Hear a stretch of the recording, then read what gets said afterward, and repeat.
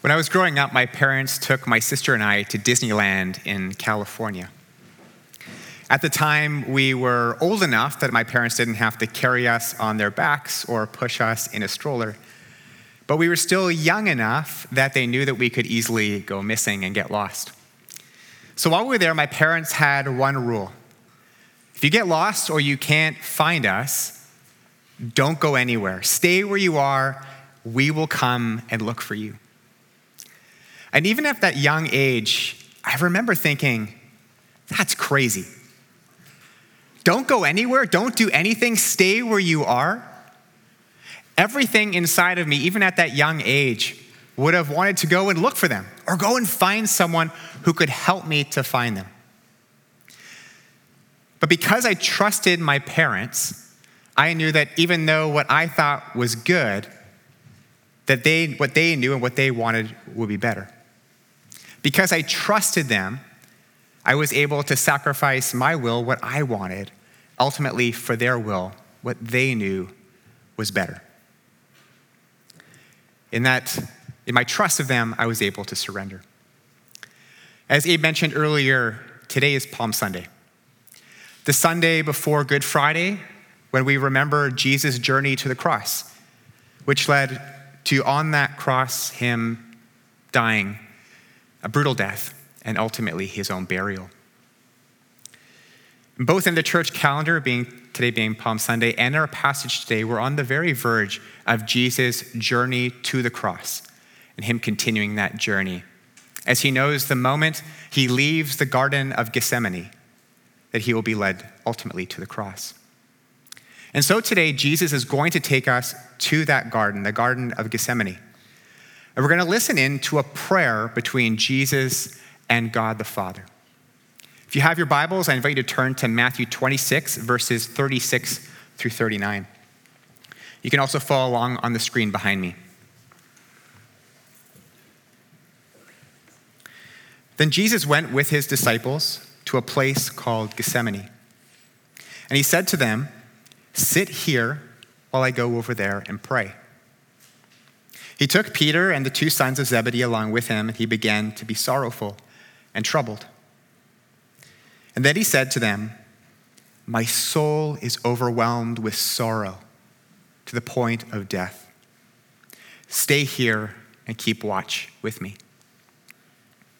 Going a little further, he fell with his face to the ground and he prayed, "My Father, if it is possible, may this cup be taken from me, yet not as I will, but as you will." Would you pray with me?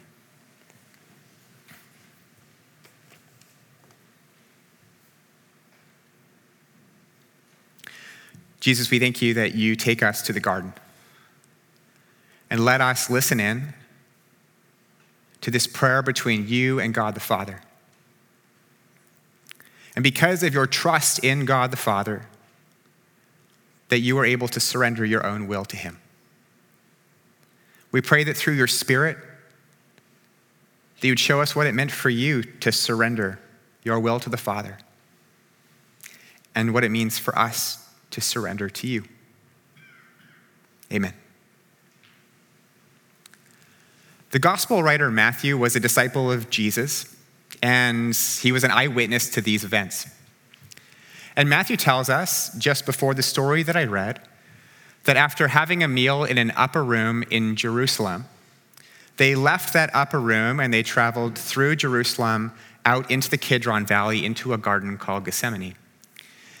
And there's a map here. You can see the likely place of the Last Supper, this supper in the upper room that Jesus had with his disciples.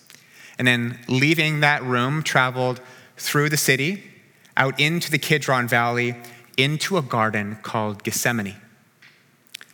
In its original language, in Hebrew, Gethsemane means oil press. And in the garden of oil press, Jesus begins to feel the pressure. Jesus begins to feel the full weight of what he's being asked to do. Jesus knows the moment he leaves the garden, it will be with a group of centurions and Jewish officials, and he will continue that road to the cross. And Jesus, in the garden of pressing, is feeling the immense weight. He's feeling anxiety, sorrow, and perhaps even fear. And we hear this in Jesus' own words. He said, "My soul is overwhelmed with sorrow to the point of death." In the garden of pressing, Jesus feels the pressure. And Jesus is under so much pressure that, in fact, in Luke's gospel, he tells us around this time, Jesus begins to sweat blood.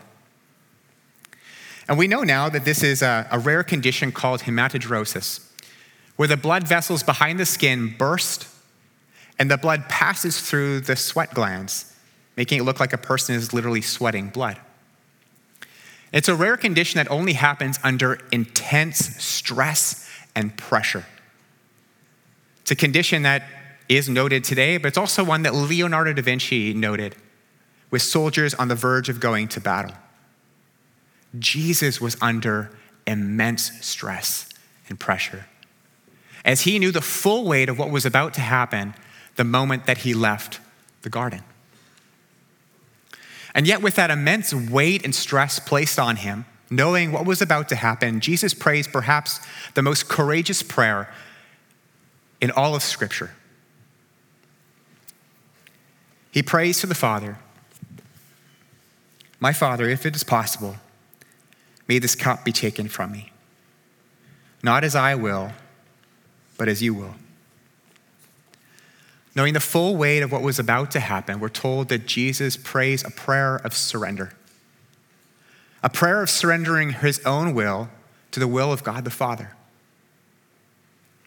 A will he willingly gives up to God, knowing eventually that it will lead to the cross and to his own death. And Jesus is able to surrender his will to God the Father because of his immense trust in the Father. Surrender involves and requires trust. Now, surrender isn't exactly a popular word today, is it? What do you think of when you think of surrender? Giving up? Maybe the image of a ship waving the white flag comes to mind, or perhaps the picture of a boxer throwing in the towel. None of us want to surrender, I think. I don't willingly want to surrender. Sounds like a giving up, a losing, the end, a giving in to our own fate. I think many of us would want to be active, to do something. And yet surrender, in its etymological origins, isn't a giving up. To surrender means to give over. To surrender means to give over something to someone else because of our trust in them. And whether we like it or not, we actually surrender things every day. Let me give you an example. I recently had the opportunity to get on a plane once again to go on a flight after many years of having not been on a plane. And, when you get on a plane, you sit down, often the pilot's voice, comes through the speaker system and tells you a little bit about the flight, perhaps the time you're going to arrive. Now, if you sat down and you heard the pilot's voice come through and you heard Pastor Abraham's voice, maybe you, like me, would probably get up and walk out. It's because getting on a plane involves surrender, right? It involves surrendering our safety in trust to someone else, namely the pilot. And if I knew that Abraham was the pilot, although he's a great pastor, I think he would make a terrible pilot. He doesn't have the training and the experience that he would need. That's right, Abe, it's going down. He doesn't have the training and experience that he needs to be a great pilot. And yet, if I got on the plane and sat down and the voice of the pilot came through, and it was the voice of Stephen Drager, who many of you know is a member of our Mount Pleasant Morning community and a pilot with Air Canada, I know that I could trust him. And I could sit back and relax because he has the training and experience and expertise to fly that plane and to get us there safely. That surrender involves trust. Our trust in someone else, and therefore a handing over of something to someone in that trust. And in the Garden of Gethsemane, the garden of pressing, in our prayer, we hear Jesus in trust with God the Father, surrendering, handing over his own will to the will of God the Father, even though he knows that it will ultimately lead to the cross. Because of Jesus' great trust in God the Father, he's able to surrender. I recently heard a story from a member of our 10th church community, someone who learned what it meant to surrender in a very difficult circumstance. This person has given me permission to share a part of their story with you, which I'm going to read now. After climbing up the corporate ladder for over a decade, I finally felt like I had reached a place of personal success. I had a respectable 9-to-5 job that gave me a steady 6-figure income and solid benefits. I was proud that I lived a young, urban, professional lifestyle, had semblances of success, and that I had worked hard career-wise to get to the place where I was at. But in one swoop, it was taken away. I was let go, lost my job, and offered a severance package. I felt so replaceable. At first, the 2 to 3 months after being let go felt like a vacation and came with a sense of relief. But it eventually spiraled into terror and anxiety as I felt confronted with my future. I was in an abyss, lost, directionless. And it felt like an eternity in hell. I constantly found myself waking up with anxiety, panic attacks, and sobbing uncontrollably. Suicidal thoughts crossed my mind. I asked myself, how did I go from being someone who had a lifestyle most people envied to being in a place that I wouldn't have wished on my worst enemies? Long before the job and the achievements, I was working overtime to maintain an image and a resume as proof to myself and to others that I was good enough. Good job, nice physique, and manageable relationships. But that's just it. I never felt good enough. I never stopped working to build up the evidence, and when I lost the job, I felt like I lost a major piece of evidence in my life to justify my self-worth. This member of our 10th church community was clinging to their work and to their salary as an evidence of their own self-worth, as evidence of their own identity and who they are and what they were worth to others. And when they were forced to give up that job, they still had trouble letting go. Even though they were forced to let go of the job and they were let go, they were forced to still let go of that job, which led to a sense of anxiety and feeling overwhelmed and feeling directionless. Because of their own experience and history with God and in walking with others within our community and pastors, they felt like they were able to slowly trust God and surrender it to them over time. They said that because of their trust in God and others in this community, that surrender came, and when they did, slowly surrendering to him, handing that part of their identity to God, this person says that they felt less anxious, more confident, and free from the expectation of others and themselves. They felt lighter, not living for the approval of others or doing things out of a sense of obligation. This person explained that because of their great trust in God, which was built over many years, they could slowly surrender, hand over that part of their life to God, which came with a sense of relief and lightness in their spirit. I think we all have areas of our life that we would have trouble giving over, don't we? Parts of our identity or ourself that they feel like they're tied to our very worth. Maybe it's a relationship. Maybe it's our children. Maybe it's our job or our house or our salary. Something that we feel like if we had, we may lose our very selves.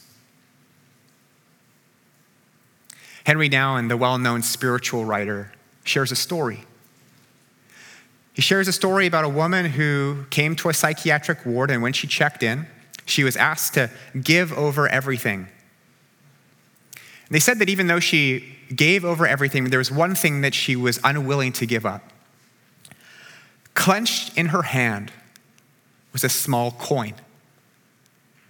And no one knew the meaning of this coin, but Nouwen says that she clung to this coin as if she lost it, she would lose her very self.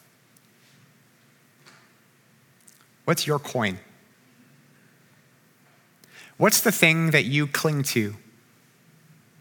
You feel like if you lost it, you might lose your very self. With Jesus, we're being invited not to live our lives with clenched fists, but to live the way of open hands, the way of surrender. In my own life, one of those areas that I've been working over time to surrender has been my desire for popularity, recognition, and affirmation in others. And because of that desire, in my first year of university, I pledged to a fraternity.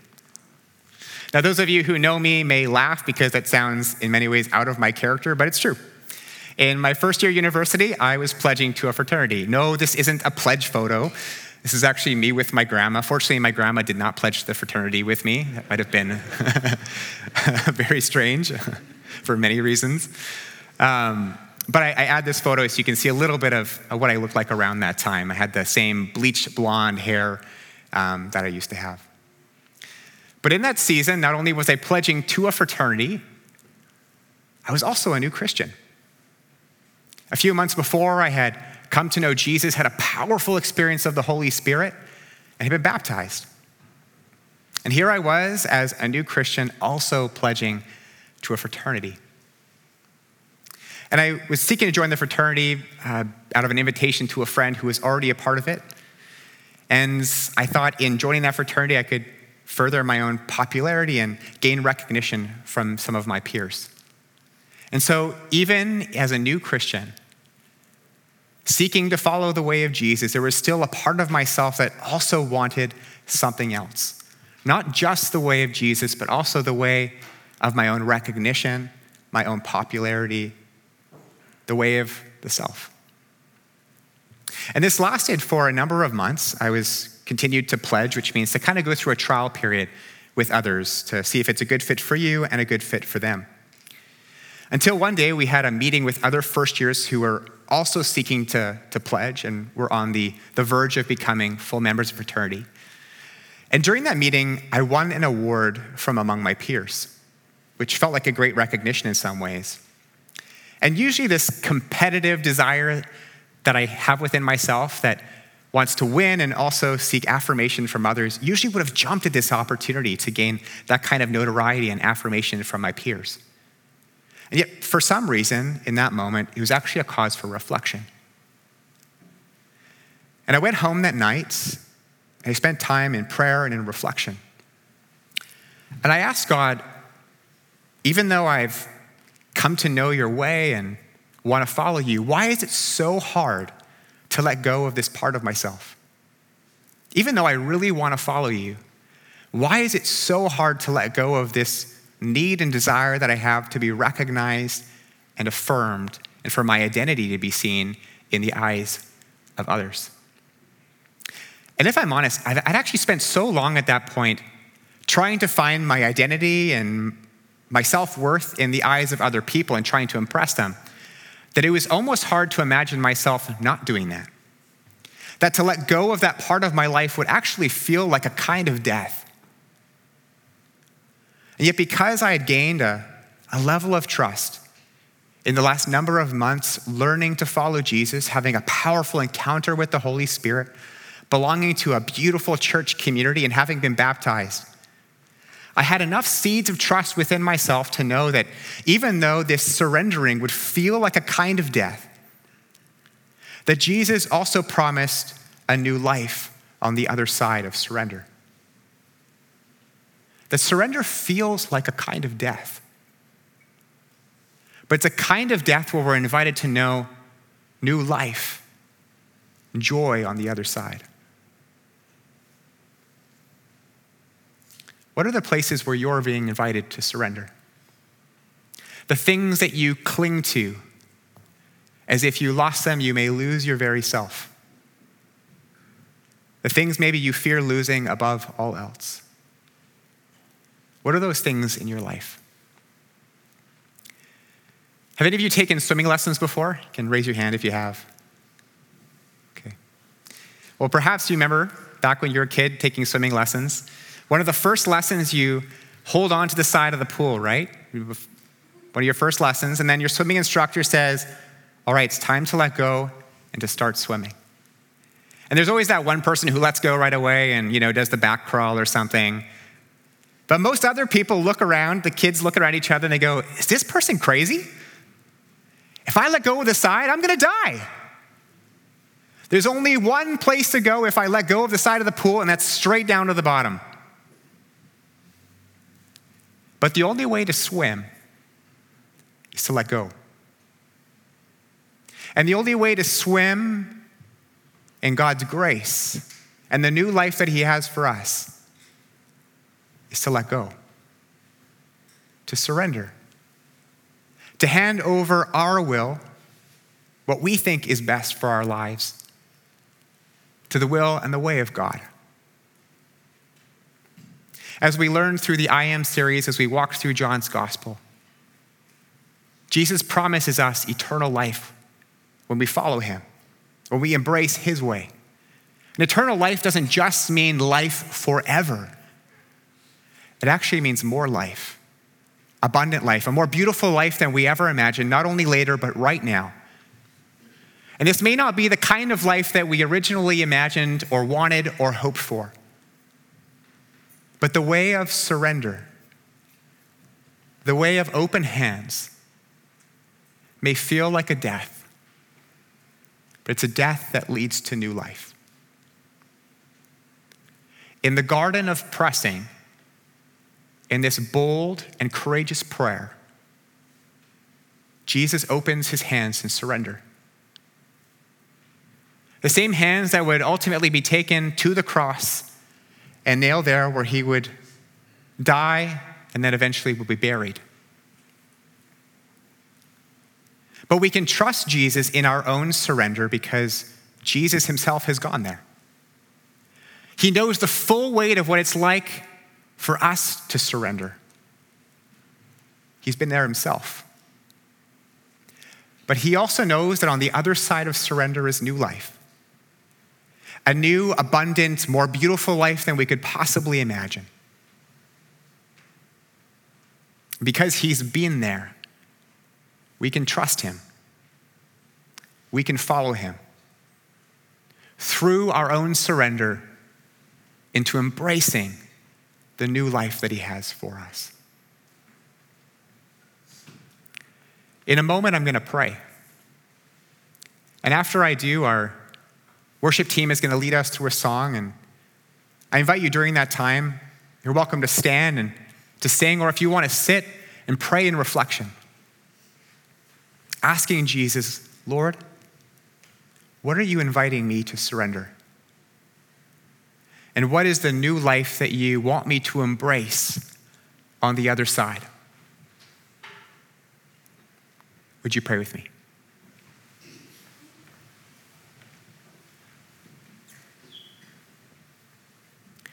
Jesus, we thank you that you have already embraced the way of open hands,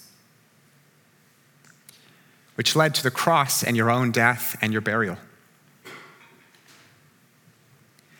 We thank you that like an explorer who has already been there themselves, that you are able to lead us in and through new places,